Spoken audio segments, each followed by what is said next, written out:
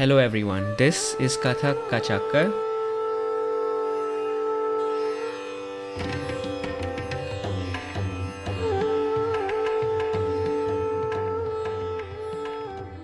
My name is Pramit, and this place is designed to be a central platform to bring conversations with Kathakars across the globe. Today I have with me Swarashri Shridhar.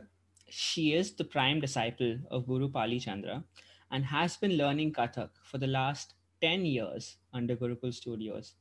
As the youngest distinction holder of the ISTD Vocational Advanced Course from the UK, she has performed in London, Switzerland, Belgium, India, and the UAE, and believes in bringing about a change in society through dance.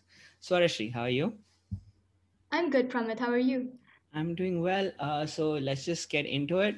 Tell us, I know that one of the things you are really passionate about is spreading the message about dance as a career. So could you tell Mm-hmm. us about that? Yes, definitely. I think the normalization of dance in this society as a career is very important because some of the most normal reactions I get even now is, "Oh, you're taking dance as a career. That's going to be your future. That's interesting." I think for people not to get those kind of reactions, it's important to normalize it in our society, and that should start from home because the correct environment for a dancer begins at home.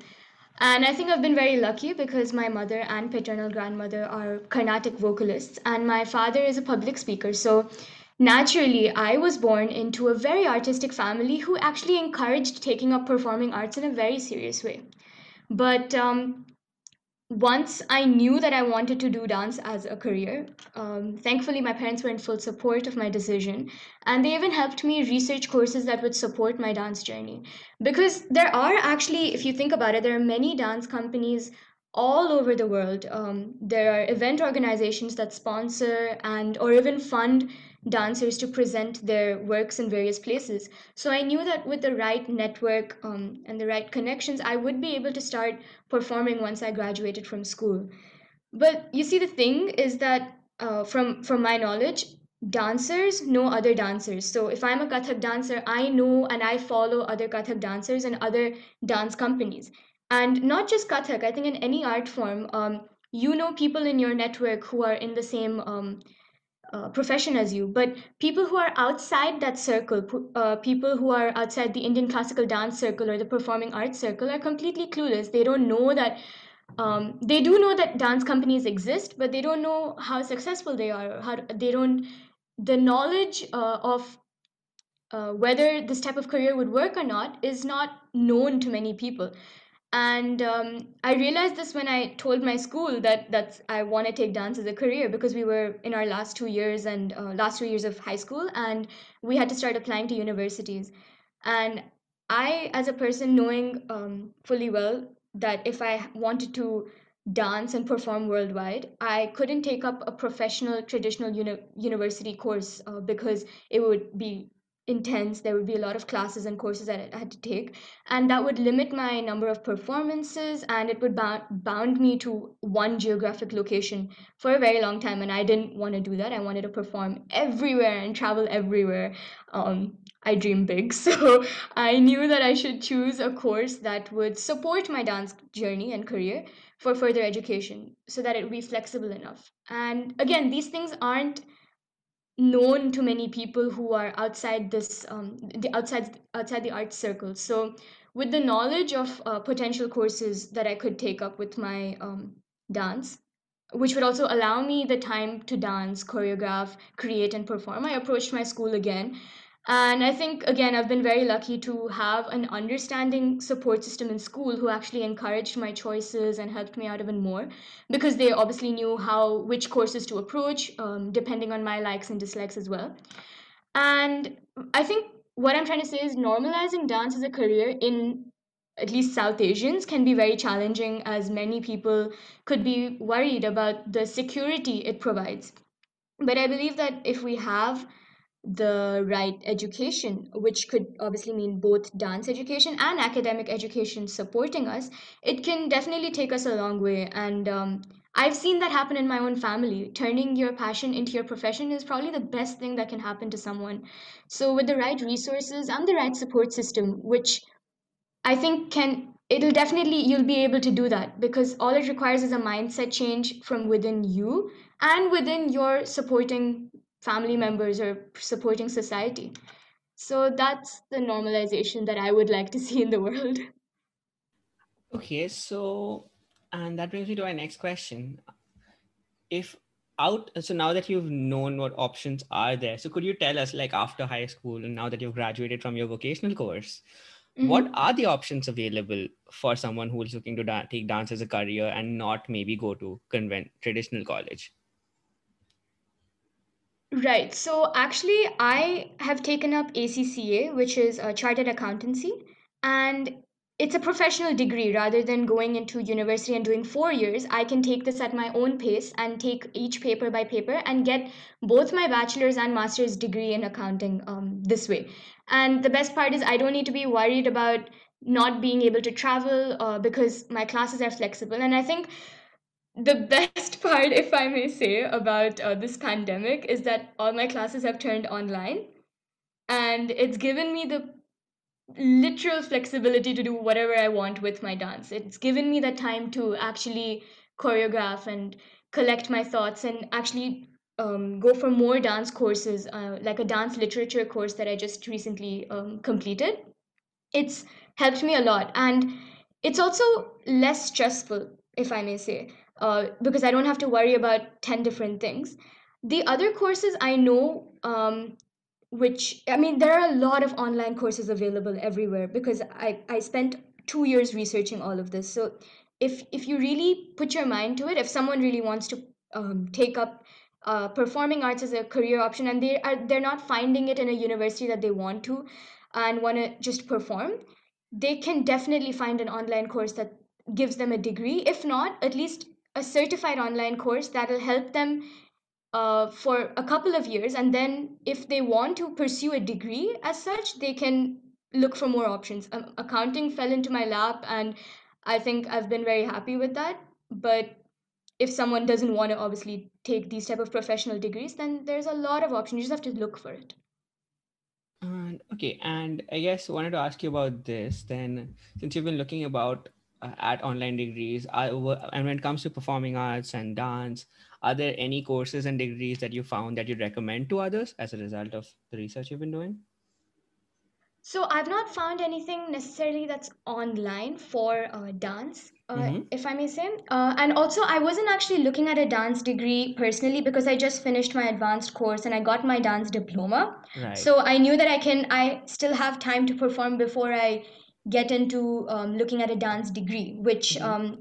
I know that the ISTD as a curriculum gives out a degree for teaching, but the diploma is good enough for performing, and that's what I wanted to do first. I want to perform as much as I can Okay. before I get into teaching. So for dance, at least, okay, let me say this: for at least Kathak, Mm-hmm. this is what I know. I have not found anything online, but I have found supporting courses. Like I found this really nice storytelling course, storytelling for social change, and that went really well with my belief system, my likes and everything, because I'm a person who loves to tell stories. Obviously, I'm a kathakar and I love telling stories, and it went with the social change factor. And that course itself, even though it was about writing and telling stories, it helped me collate everything that I wanted to be able to translate it into dance. So, supporting courses are always available. If not the actual course, you can always find that. Understood. And yeah, thanks for that. So I guess wanted to come back to your vocational course a bit. Could you Mhm. so what is the so could you tell us what's the difference between, say, doing a vocational course formally and just learning Kathak under a guru and going to classes and that? I think the best part about our vocational course was how structured it was. Mm-hmm. They had different sections. And I actually think if you have spoken to my guru Behan Maithili, she would have definitely touched upon this, because this syllabus has really helped us go deeper into each topic. Because until we're in the grade system of ISTD, we have covered different topics, but as soon as we get into the vocational course, it starts going deeper into each topic that we've learned. And they have separate sections for body alignment, for safe dancing, for abhinaya, but abhinaya in specific types of compositions, like abhinaya in tumri, but how does it differ from betiki bhav to a regular other composition. So they go really in depth with it, and I'm not saying that you can't do any of this without a structure. I think with the way the world is going and how fast the world is moving now, students are doing many different things. They're not just going to dance class, they're also going to um, music class. Schools put academic pressure. So when you have a structure available, it's just a viable option, because you know what to refer to, you know how to get there quicker. And obviously, I think as a Gurukulite, I think I can say this for all of us. Obviously a Gurukul student, sorry, we call ourselves Gurukulites. Um, I can say that we've had both. We have had training under our gurus and mentors, and we've had the structured education system. So we've had the best of both worlds, if I may say that. That would be the main distinction of having that structured ISTD syllabus, is what I can say. Yeah. And yes, Maithili definitely touched upon that, and you've expanded on it a bit. So thank you for that, Swarashri. And that brings me to my next question that Paliji requested me to ask as well. Hmm. So when it comes to we understand now that I understand the unique parts of your training. Were there any aspects of the training that you felt that there were gaps in, or you want to improve upon when you eventually become a teacher? I don't think I'll be able to judge what was lacking, because as a student, I've been on a constant voyage of discovery.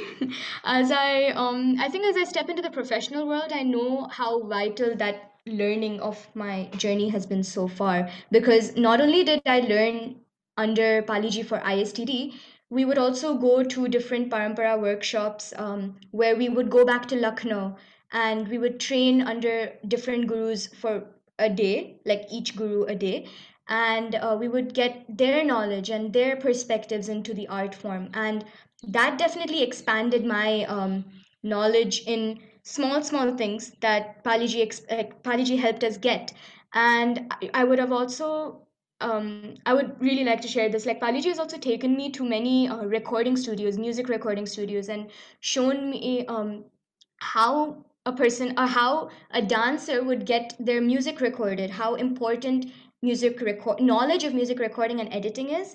And also, when Paliji was recording for her Learn Kathak online sessions and her Natya Sutra online project, I would be behind the camera, and I think I just got to observe firsthand how to dance for a camera. So those unique things, I'm so gifted to have gotten that training. I know that I've heard my dad say this a lot. While you have a great teacher like Paliji, it's important that you're a great student, which means actively or passively observing everything that she has said, be it in our face to face classes or our nowadays Zoom classes or any normal conversation or all the other places that I've been. Where I've been in, where Paliji has also been. For example, these recording studios or the recording projects, the Learn Kathak online projects, where I just got to observe firsthand. I wasn't necessarily doing much, I was just sitting there. But just seeing that entire environment sort of teaches you a lot. So when I start teaching, I know that this foundational legacy that Paliji has taught us all, I will definitely not change that. Maybe how I deliver it may change depending on how the times are, what the needs of people are. And one thing Balaji always insists on is documenting the training, sorry, which is definitely one thing I'll use as well. That is how she has taught me one particular class, especially most of my training recently in the past 4 years has been distance training. She's been in Switzerland and I've been in Dubai, and we would only meet quarterly whenever she visits Dubai or I go to Switzerland. And so the documenting of the training that she has done online, I hold of much value, because as the world moves forward, I feel like online training is definitely going to increase a lot. And as a student who has learned many of my advanced pieces online, I should know the technique of teaching online. So that's one thing that I will definitely use when I teach.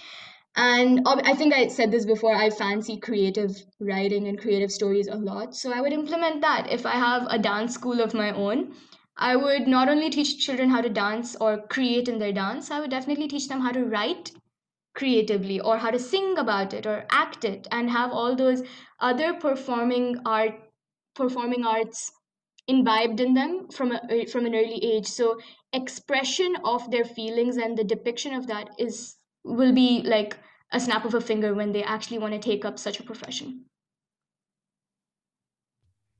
Okay, yeah, lots to dig through there, Sarshi. So let's start with Parampara, because you mentioned that Paliji took you to different gurus in India, and just the Hmm. fact that she had that kind of independence and confidence to take you to other gurus is kind of rare. So could Yes, you definitely. tell us? Yeah, could you? Yeah, because in general we usually stick to one guru and we don't try to go to other ones. And could you tell us, when you have the blessing of your guru to go to other gurus and learn from that, what does that bring to your skill set? How does that make you as a Kathaka? I think it makes your knowledge vast and wide and everything that someone could hope for, because then I use this phrase a lot. It is the best of both worlds. You have your blessing, your training of your own guru, and you have the experiences you have with other gurus. Those moments that you share with other gurus are also as valuable, because I think the Guru Shishya Parampara model itself is filled with trust, respect, and love for your guru and love for your shishya, in that way. So when you get to even get a pinch of it from other renowned gurus, and learning and imbibing their knowledge is such a blessing. So I think having a guru who helps you get more knowledge from other gurus is really nice. And I think as a gurukulite and as Paliji student, I'm very lucky to have gotten such experiences. I see. And yeah, thanks for sharing that. And which brings me to my next question. And when it comes to dance as a career, and Mm-hmm. because I've been thinking about this, that so say if you became a lawyer and doctor or engineer, you don't have to be like a really good one, to be honest. You don't have to be a Mm-hmm. good one. You can be an average or mediocre one and still make a living. And I'm just Definitely. curious, from a dancer's perspective, can you be an average dancer and still make a living, or do you have to be the cream of the crop to sustain yourself in dance? What do you think? Personally, I would say be the best at your own best at what you can give in that dance Hmm. while performing. But it's not hard to. I think there are a lot of skills that go within dancing. It's not just dancing or your technique. It can also be the your presentational skills. So if your presentational skills are amazing, and you are still an average dancer, but your presentational skills are amazing, then why? Obviously, you're going to book shows, and that's good, because it is helping you earn a living. Um, if you don't have either, I mean, if you're average at both, I don't see it difficult to book shows, depending on which country you are in. If it's a place like UAE, you may not make as much, because apart from the fact that the funding available in UAE is probably not as much as it would be in India or UK or other places that actually give funding for the arts.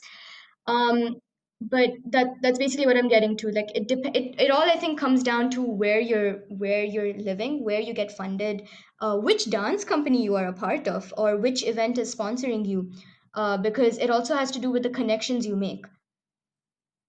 So it's not just dependent on your dance alone. It's also dependent on your networking skills, your presentational skills, your speaking skills, and honestly, as of this day and age, also your media presence, your social media presence, because people know each other probably through social media like a lot more than they know each other personally.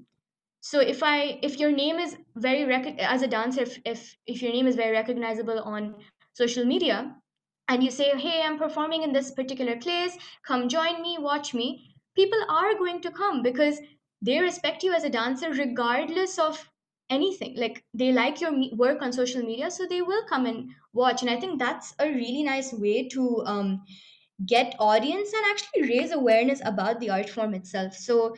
Um, yeah, I think that's what it doesn't matter as of today. I think it should hold a lot of importance. Your dance technique should be very true. You should be true to your art form, but there are other skills that go into performing, and definitely with this day and age, technology plays a big role. So yeah, that's what I would say. I hope I answered the question. Yes, you did. I think what you covered is that if you feel like you're not the best dancer in the world, it's not just about one aspect. There are multiple aspects of that whole puzzle, and Yes, that whole thing definitely. makes it up. And so, just to get into that a bit more, so I've seen there, like I've seen it. There's all sorts of kathakas in the world. It's not just performers. It's not just dancers, and I know that's a huge part of it. But have you, since you're so attached to the industry, what are the other kind of careers that you have seen around Kathak, which is if performance arts maybe say not, it's not your main. Definitely, teaching is a large part of um, this industry, like the Kathak industry itself, Hmm. because you may see more teachers than actual performers. Um, so teaching is a big part of the population, but you can also have dance journalists who are not only Kathak dance journalists, but just dance journalists in general, or critiques, choreographers. Um, Actually, like I even know, like Paliji had when we toured London, she had actually introduced us to um, a light and sound technician who like actually like designs light and sound for Kathak dancers. So Interesting. having the knowledge of Kathak, but then doing something uh, technology based is also a career platform. And I think that I found that really interesting. You can also become like a singer for or a singer or a musician for dance. You can have knowledge of dance, but you can be a singer for dance. You can be a tabla player, a sarangi player, sitar player. I actually know this works. This happens a lot in the South Indian art circle, like in Bharatnatyam and Kuchipudi. If you are a singer for the arts for the dance, sorry, um, you're still connected to that dance aspect in a way, and having the knowledge of dance and then being a singer would, I think, just increase your value. So those are the connected art forms that I can say in a nutshell, but I'm sure there are a lot more. Awesome. And so then now that we have that picture, Hmm. and Sarashi, so say if you had a friend or like some, and you've had that support system growing up, but say if you have like a classmate or someone younger who doesn't have that support system, or is trying to work that out with their parents, what would you say to that family? What would you say to them that maybe would help them go in another direction? You can't really change someone's mind, but how can you help Hmm. them out? I would definitely try and talk to them about the positives first of the career. It's because being in a career you don't like or you are not okay with, just first of all leads to a lot of mental health issues, because then you find it mundane, monotonous, you're not happy in your job, and that job satisfaction is just not going to be there, which really affects a person. But apart from those things, I think I would definitely encourage them to get that further education, because I am not someone who um, is only taking up dance. I am taking further education, and not just as a backup thing, but also because I enjoy the subject I've chosen as further education. I would encourage them to look at different options that support them. So, taking dance as the main focus, but supporting them with different skill sets and different like knowledge of different things. So, in any case, you are financially secure if something happens. If and that something could be you get injured and you can never dance, or you get injured and you can't teach, or you are in such a situation like the pandemic where you can't perform. It's always good to have other skills, and like having and knowing other skills is never going to be a disadvantage to anybody. I would encourage that. And I would say that it's not, yes, dance is like performing dance. Let me just be clear on that. Performing can be like a very fluctuating career line, because you may not get some particular shows. I mean, literally take the pandemic as an example. So the arts industry has suffered quite a bit, Right. but there are still people who are surviving. You just need to come up from all of that. So if you're so strong and you're so passionate, you are going to come out of this stronger. You would have spent these months like learning something else, or indulging in something else, or having online shows. So yes, it is fluctuating a lot, but having other skill sets will definitely help you, and will also sort of mold your mind to think more openly. I think that's one thing I would say, definitely. I yeah. Awesome. And that, since you talked about mindset a bit and you've been Mhm. around and you're so successful yourself, you've been around established Kathakars, all backgrounds. So could you tell us what, in your experience, what is the mindset of someone who's made it in Kathak? What do they think about? What is the attitude they have towards life? And do you have any suggestions to bring that mindset into someone's life who's kind of learning the art as well? I don't know how much I would be able to speak for someone else. I I can understand. probably speak about people who are around me For and sure. myself. Yes. The mindset that I've had is like that dance has been a very integral part of my life, like since growing up. Like the one thing I've always wanted to do is dance, like regardless of anything else. So I know that when I put in the time to actually like start practicing and working towards perfecting the movement, or working towards perfecting the story or the choreography, my mindset is obviously that I get into my own bubble, if I may say, and sort of work towards it. And that even happens when I'm training. Like I don't really focus on other things. I try to sort of dull other things that are happening in life down to focus on this. And then when I get out of my bubble, I am obviously faced with reality, but also it has helped me really focus on dance as a subject, because most of my dance education has also been at par with my academic education. And taking up a curriculum like IB, which is a little hard, for it's not just examination, you're tested on many other things. So it was pretty stressful to keep up with both at the same time. And I actually just graduated from school this year. So um, it has been stressful, but I know that when I get into dance, like when I get into my dance mode, I'm switched on, I'm focused, and then once I'm finished dancing, I can focus on other things. It also helps me sort of calm down. So, for a person, if they are balancing two different things and they are wanting to dance, I would definitely suggest take it a day at a time. Definitely don't stress yourself out. But if you have several dance projects coming up, work on it. And when you're working on it, focus on that. Because then you get sort of you're very efficient with it, and then when you get come out of it and you have switched off from that, you can focus on other things that are happening that are equally important, but will not get affected by the dance, and the dance will not affected by the other things. That's one thing that I've learned in my journey up until now. Okay, and this is something that I'm very curious about for people who've grown up dancing, since you've been dancing for most of your life. And Yeah. how do you deal with, you know, you went through primary school, middle, high school as a teenager. So how do you deal with, like, say, the fear of missing out? If your friends are hanging out, but you want to practice, and there's this whole other Oh. life your friends have, but you had to make that sacrifice to get where you are. How do you deal with that fear?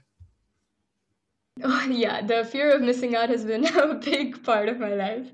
I think I think it's a small story I can actually share. I had my Rangmanch Pravesh when I was 14. So preparing for that itself took a year. And that would mean going with my mother and Paliji to Lucknow to train, and that happened twice.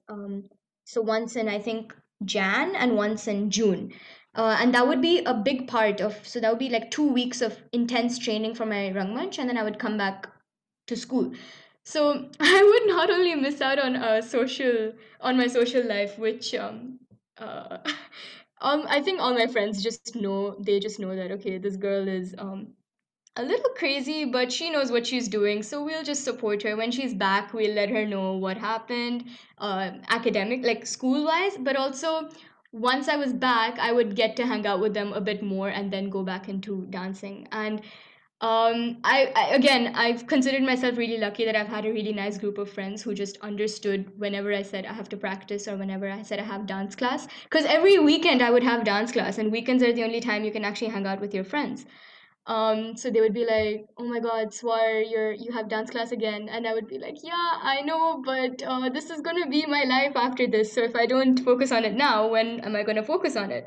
So we would change our plans up and do a lot of that. But yeah, I have missed out on a lot of my gatherings and parties, and much more than I would have. Like obviously, I would have loved to go for parties and hang out with my friends, but I think I've been balanced in a way. And the best part was I didn't feel like I was missing out so much because I had my guru behens on this side of dance. I've grown up with my guru behens, and we were all of similar age group as well. So I would it wasn't like I was alone. I would either be hanging out with them dancing, or I would be hanging out with my friends, and it was fine. I think I've when I was growing up, it hit a little hard when I couldn't be part of one party or one birthday party. But as soon as I hit high school, school stress already like comes in, like parties like really like taper down a lot. So that helped. Okay, so it looks like you had a really good group of friends who were supporting you, even if they weren't agreeing with everything you're doing. And you had a Yes. great system of Guru Bahans in Gurukul. So yeah, amazing. I'm glad you had that support system. I'm glad you were able to say yes to the right things. And here we are now. So that brings me to my next question, Guru Bahans. I touched upon this with Metli, but tell me about your Guru Bahans. Tell me about that relationship you have and how that's made you better as a dancer. I love my Guru Bahans. I'm the only child in my family. So my Guru Bahans sort of are, not sort of even, they are my sisters. If there's anything, they're somehow the first people to get to know what's actually happening in my life when it's not dance related. And while growing up, I actually remember my first day at Gurukul. I had just joined and I had just met Paliji, and she had just taught me how to do my namaskar and do my tatkar. And I stood next to these two girls who looked really sweet, and they were about my height, so I just assumed that they were about my age. And I've been friends with them ever since. Like I even met them yesterday just to catch up. So I've been as tight with them as it goes, and the way they have shaped my dance and my life, I they've played a huge role because, as I said, academically there were a lot of stresses that came up, especially when I would travel to give my vocational exams, or I would be in Switzerland training with Paliji, and I would have to come back a day before school started and hand in a lot of assignments. So I think each of my Guru Bahins that I've spent a lot of time with have played a vital role in my life to just help me in like either telling me, hey, it's okay, it's going to be fine, so reassuring me, or I even remember one of our residency trips, a couple of my guru bahens helped me out in some of my subjects. Like I was a psychology student, so one guru bahen actually helped me, like sat down with me and explained some concepts that I was missing in school, which was happening simultaneously. And sometime else, some of my guru bahens have actually stayed up late with me just so that they can give me company while I write my assignments down or my essays down. So being one of the senior students in Gurukul, I I know that dance wise it was more of us helping each other out in a more dance way, but it's just outside of dance they have helped me a lot, and I am so thankful for them because I would do the same for them with a blink of an eye. Like really, like they're my sisters. That's amazing. And that brings me to my next question. So you have these group of people who you kind of who learn the same things, who have the same syllabus. So what aspect of your training have you found that you have all these people learning the same things, but they all come out as unique and dancers of their own? I think that's the best part about Gurukul and Paliji's mindset, and Miss Somna Tagnet, our mentor, who is also Paliji's sister. Both their mindsets that have shaped Gurukul and how Gurukul has shaped us to become individuals who think for ourselves, who ask questions, but definitely think for ourselves and create on our own. From a very young age, we were inspired to choreograph small pieces on our own. And that choreography, those skills also instilled how we think for ourselves or how we feel about certain topics. And recently in Swiss International Kathak Festival, the second edition, many of my Guru Bahins and I, we participated, and we all came out with different concepts that were all shown through dance. We're all Paliji students, but we all hit the nail on different things. Like one girl talked about depression, another talked about how dance is a liberation for her. I'm sure Maithili D would have shared how she spoke about um, domestic abuse. I spoke about schizophrenia in a character in dance literature. So it we all know how to think for ourselves because Gurukul has instilled those skills within us, and obviously not just Gurukul, our environment, our surroundings, our parents, our schools. Dubai or UAE is more of an open-minded country that helps their students sort of question things, but definitely in terms of dance, um, some of the first creative instincts Gurukul would definitely encourage within their children, within their students. And even now, when we have creative exercises or workshops where we are asked to do things on our own, we all think for ourselves and then discuss it and then talk about how each idea can be made better with each of our suggestions. So it's that individualistic teamwork, if I may call it, that's helped us become what we are today. Interesting term, individualistic teamwork.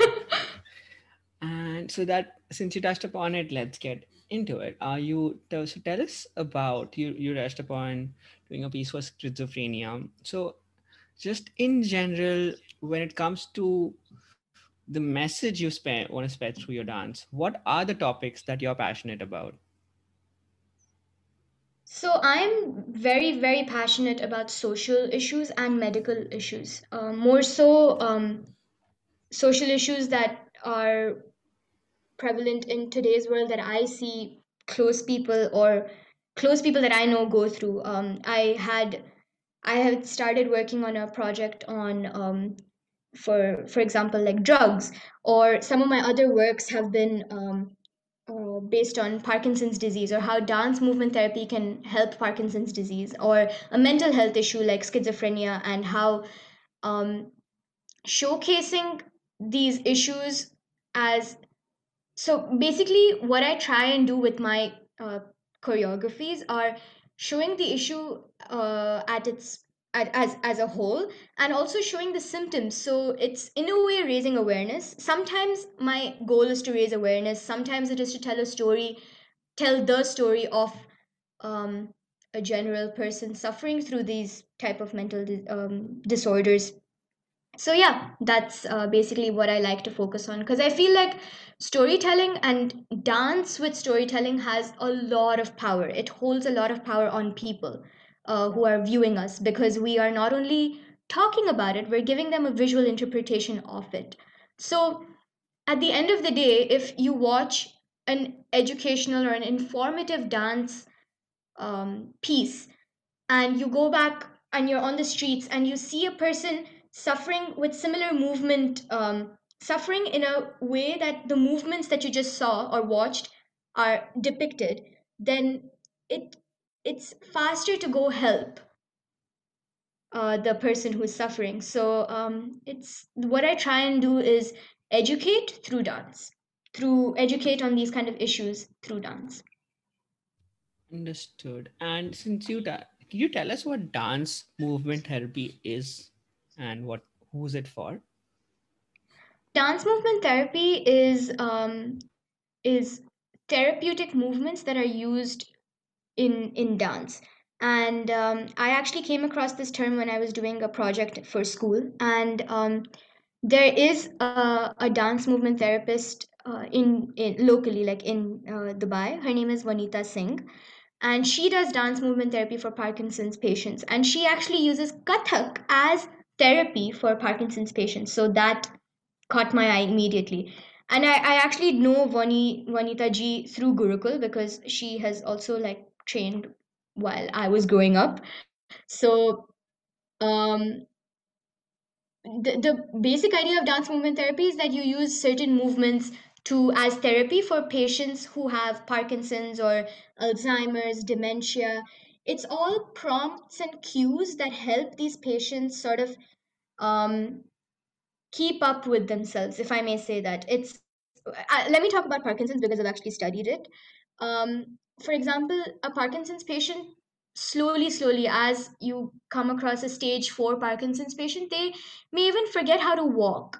So for them to walk in what a regular way would be, they may need a sense of rhythm, because walking involves rhythm. They may need prompts, like if you keep clapping like 1, 2, 3, 4, that beat cycle sort of helps their body, like their body responds to that, and it keeps it they can actually walk, they can step 1, 2, 3, 4.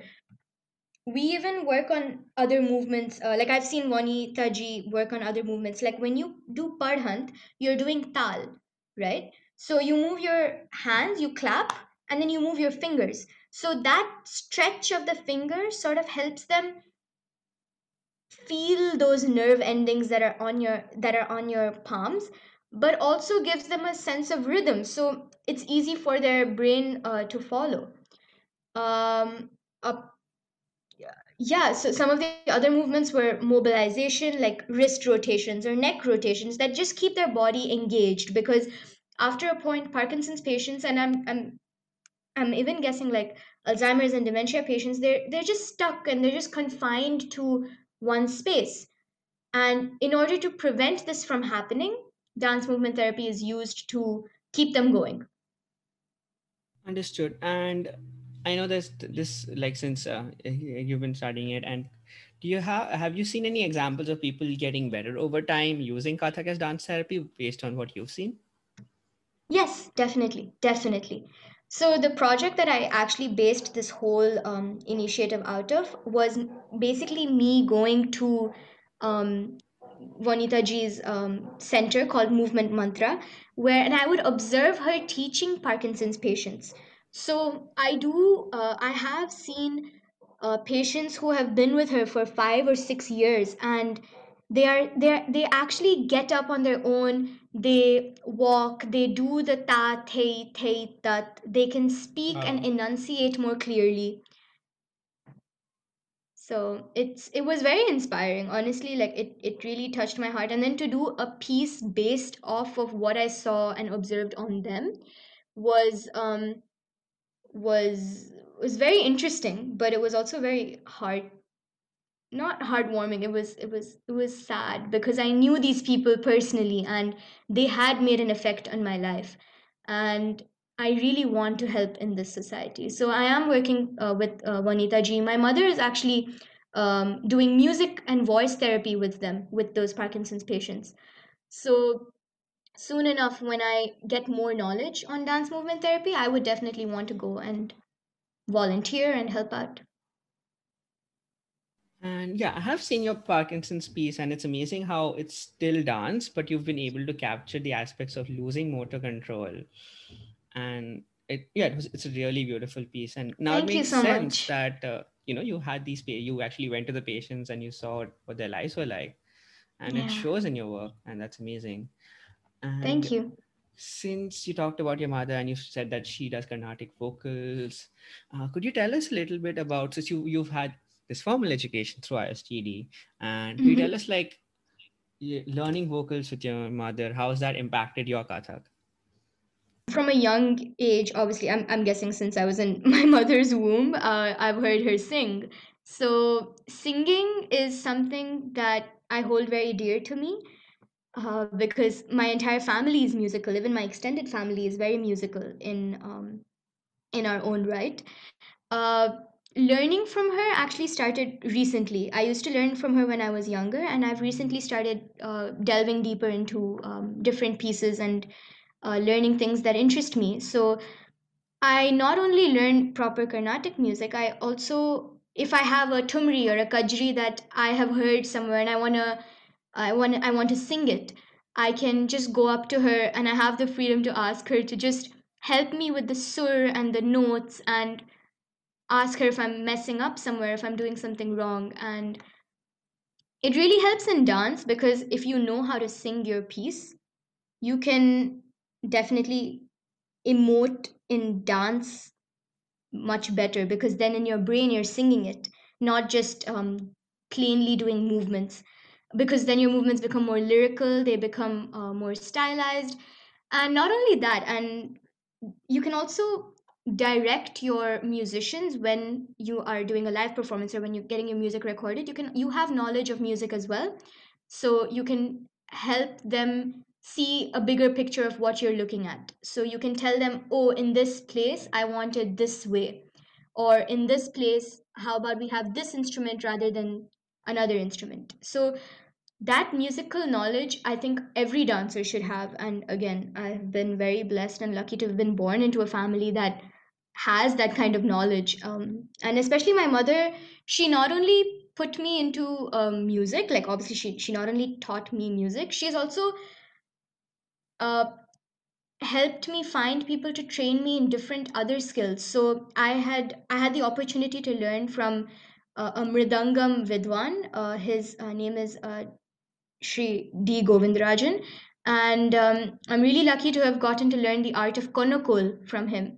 Konokol is the verbal recitation of mridangam bowls, and that helped me in Kathak. It helped me articulate and enunciate my bowls better. My tal knowledge was um, it definitely empowered me to explore tals in a deeper way in Kathak. Even though this was South, is a konokol is a South Indian art form, but those skills sort of helped me in Kathak. And I also got the opportunity to learn the Nattavangam, which is the instrument they use in Bharatanatyam while speaking the bowls.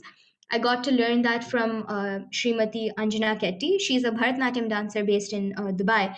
And I got to learn that from her. And I didn't get to learn these art forms in their entire right, but I got a taste of it, and that has helped me in my tal accuracy and precision. And it has also helped me like imagine how I would compose my future pieces when I compose on my own, what type of instruments or what type of bowls I'd like to include, or what type of tals I'd like to use, what type of sounds I'd like to use.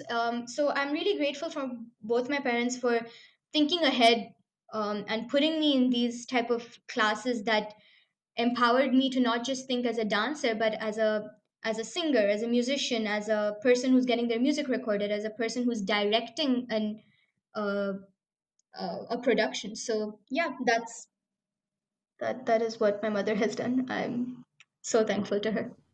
Awesome, and I think you're in a position to maybe discuss this a bit further, and this comes from a bit of a novice perspective, maybe. So, now when we think about classic Kathak, we think of it as a North Indian dance form. Now that I found, but now I found it's more of a South Asian dance form, and Carnatic vocals are mostly used in the south of India. So, Mm-hmm. but now in this day and age, is Carnatic music used a lot in Kathak, or if it is used, would it be considered fusion of some sort? I don't think it would be considered fusion, and I think Right. there is a difference Mm-hmm. between Carnatic music and using the songs and literature that Carnatic musicians sing.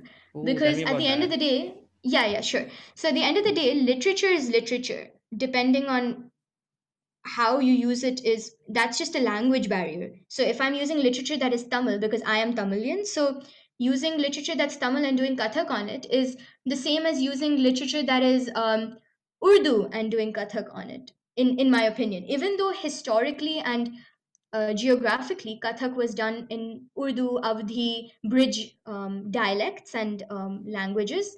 I think as the world progresses, I'm in a position to imagine more Kathak pieces through Tamil literature, Sanskrit literature, Mm-hmm.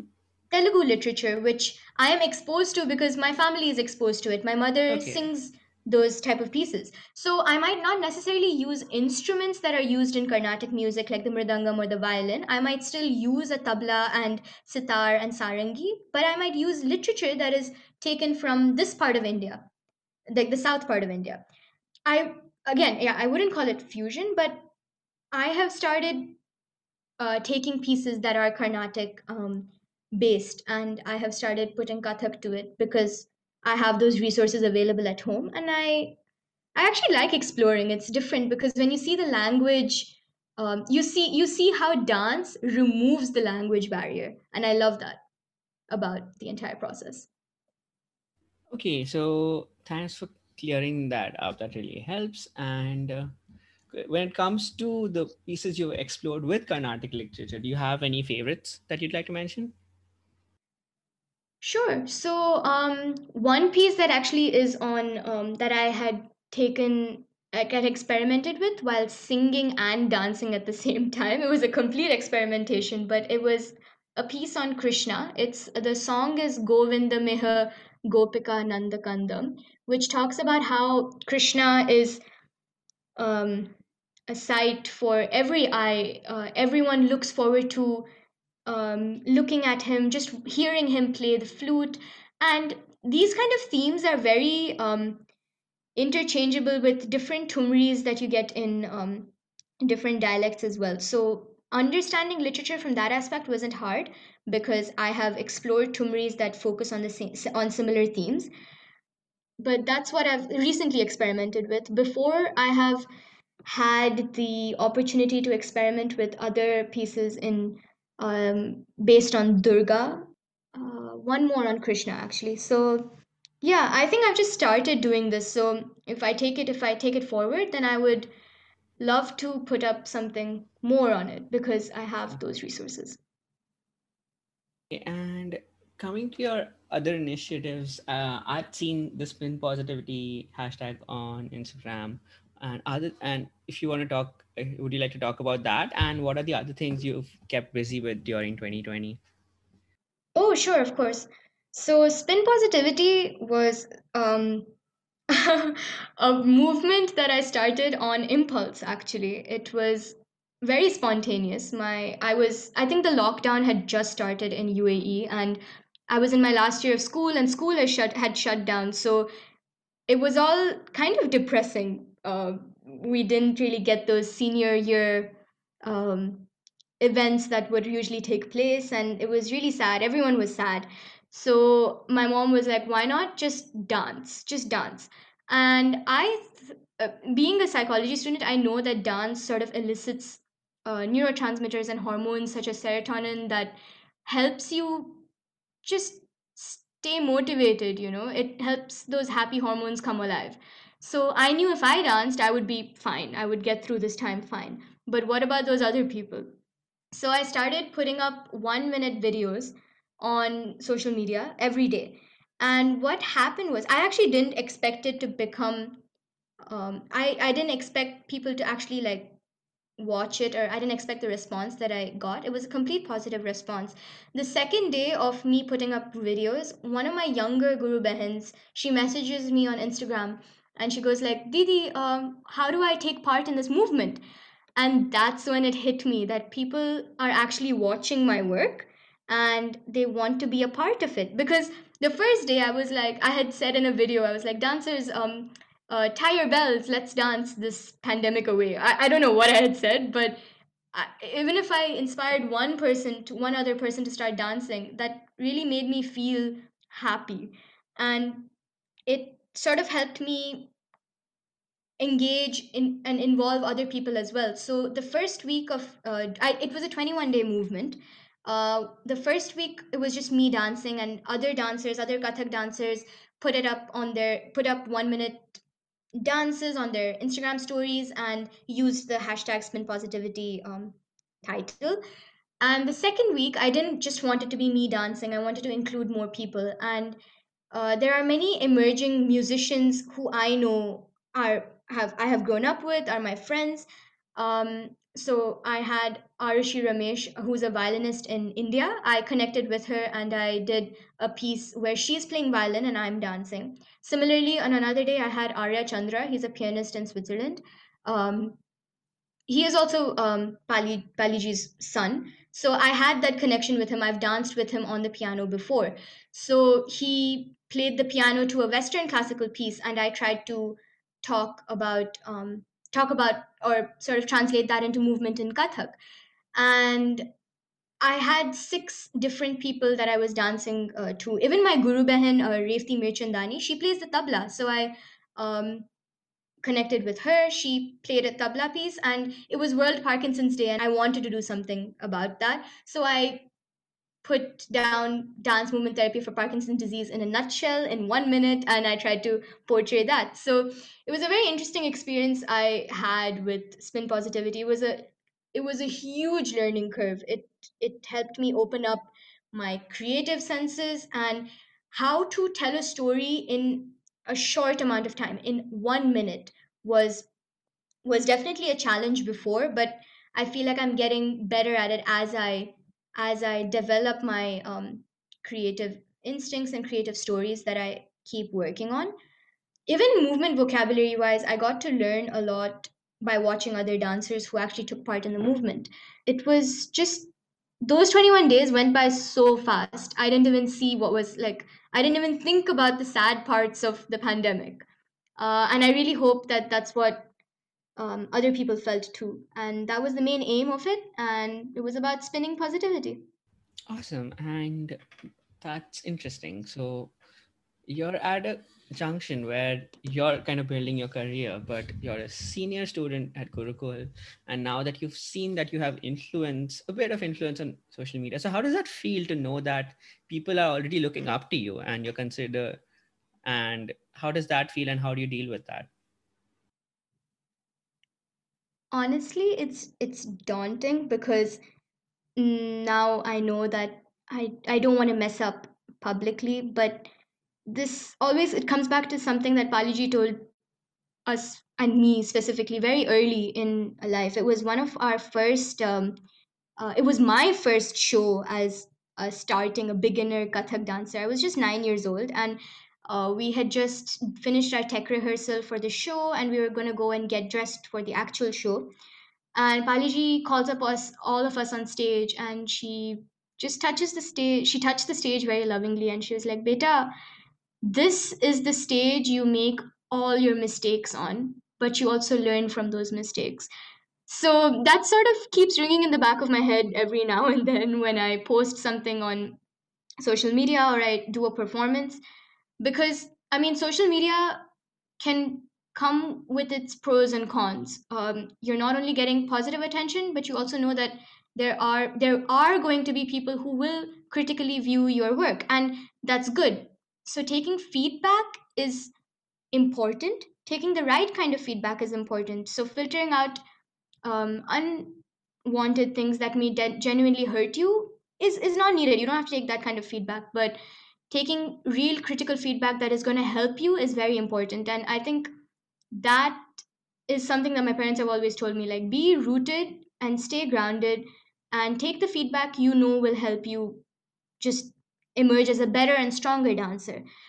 So that's what I feel about being on social media. And being looked up to is honestly, again, it's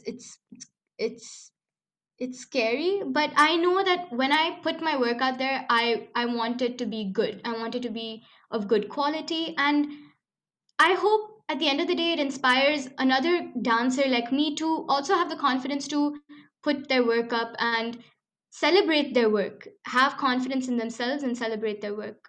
So if people are looking up to me in that segment, I'm really happy, because that just means that more people are getting confidence and confidence in themselves to actually do something with the knowledge and artistic abilities they have. Okay, and since you mentioned feedback, how do you discern between feedback that is just useless and feedback that maybe doesn't feel good to you but is still important and something that you need to work on? I think I have to be very thankful to my both my parents and Paliji for this, because whenever whenever I get feedback that I am not able to sort of differentiate between, I discuss it with my parents, and then I also discuss it with Paliji, because my parents will be able to give me good input, but Paliji will also be able to give me good input with the thought of dance in mind. So I think that's one thing that I really like about my relationship with my parents and with Paliji. It's filled with trust, and I can be open with them. I can be myself with them. Where I, even if I'm unsure about something, I can just go ask, because am I doing the right thing? Am I thinking in the right direction?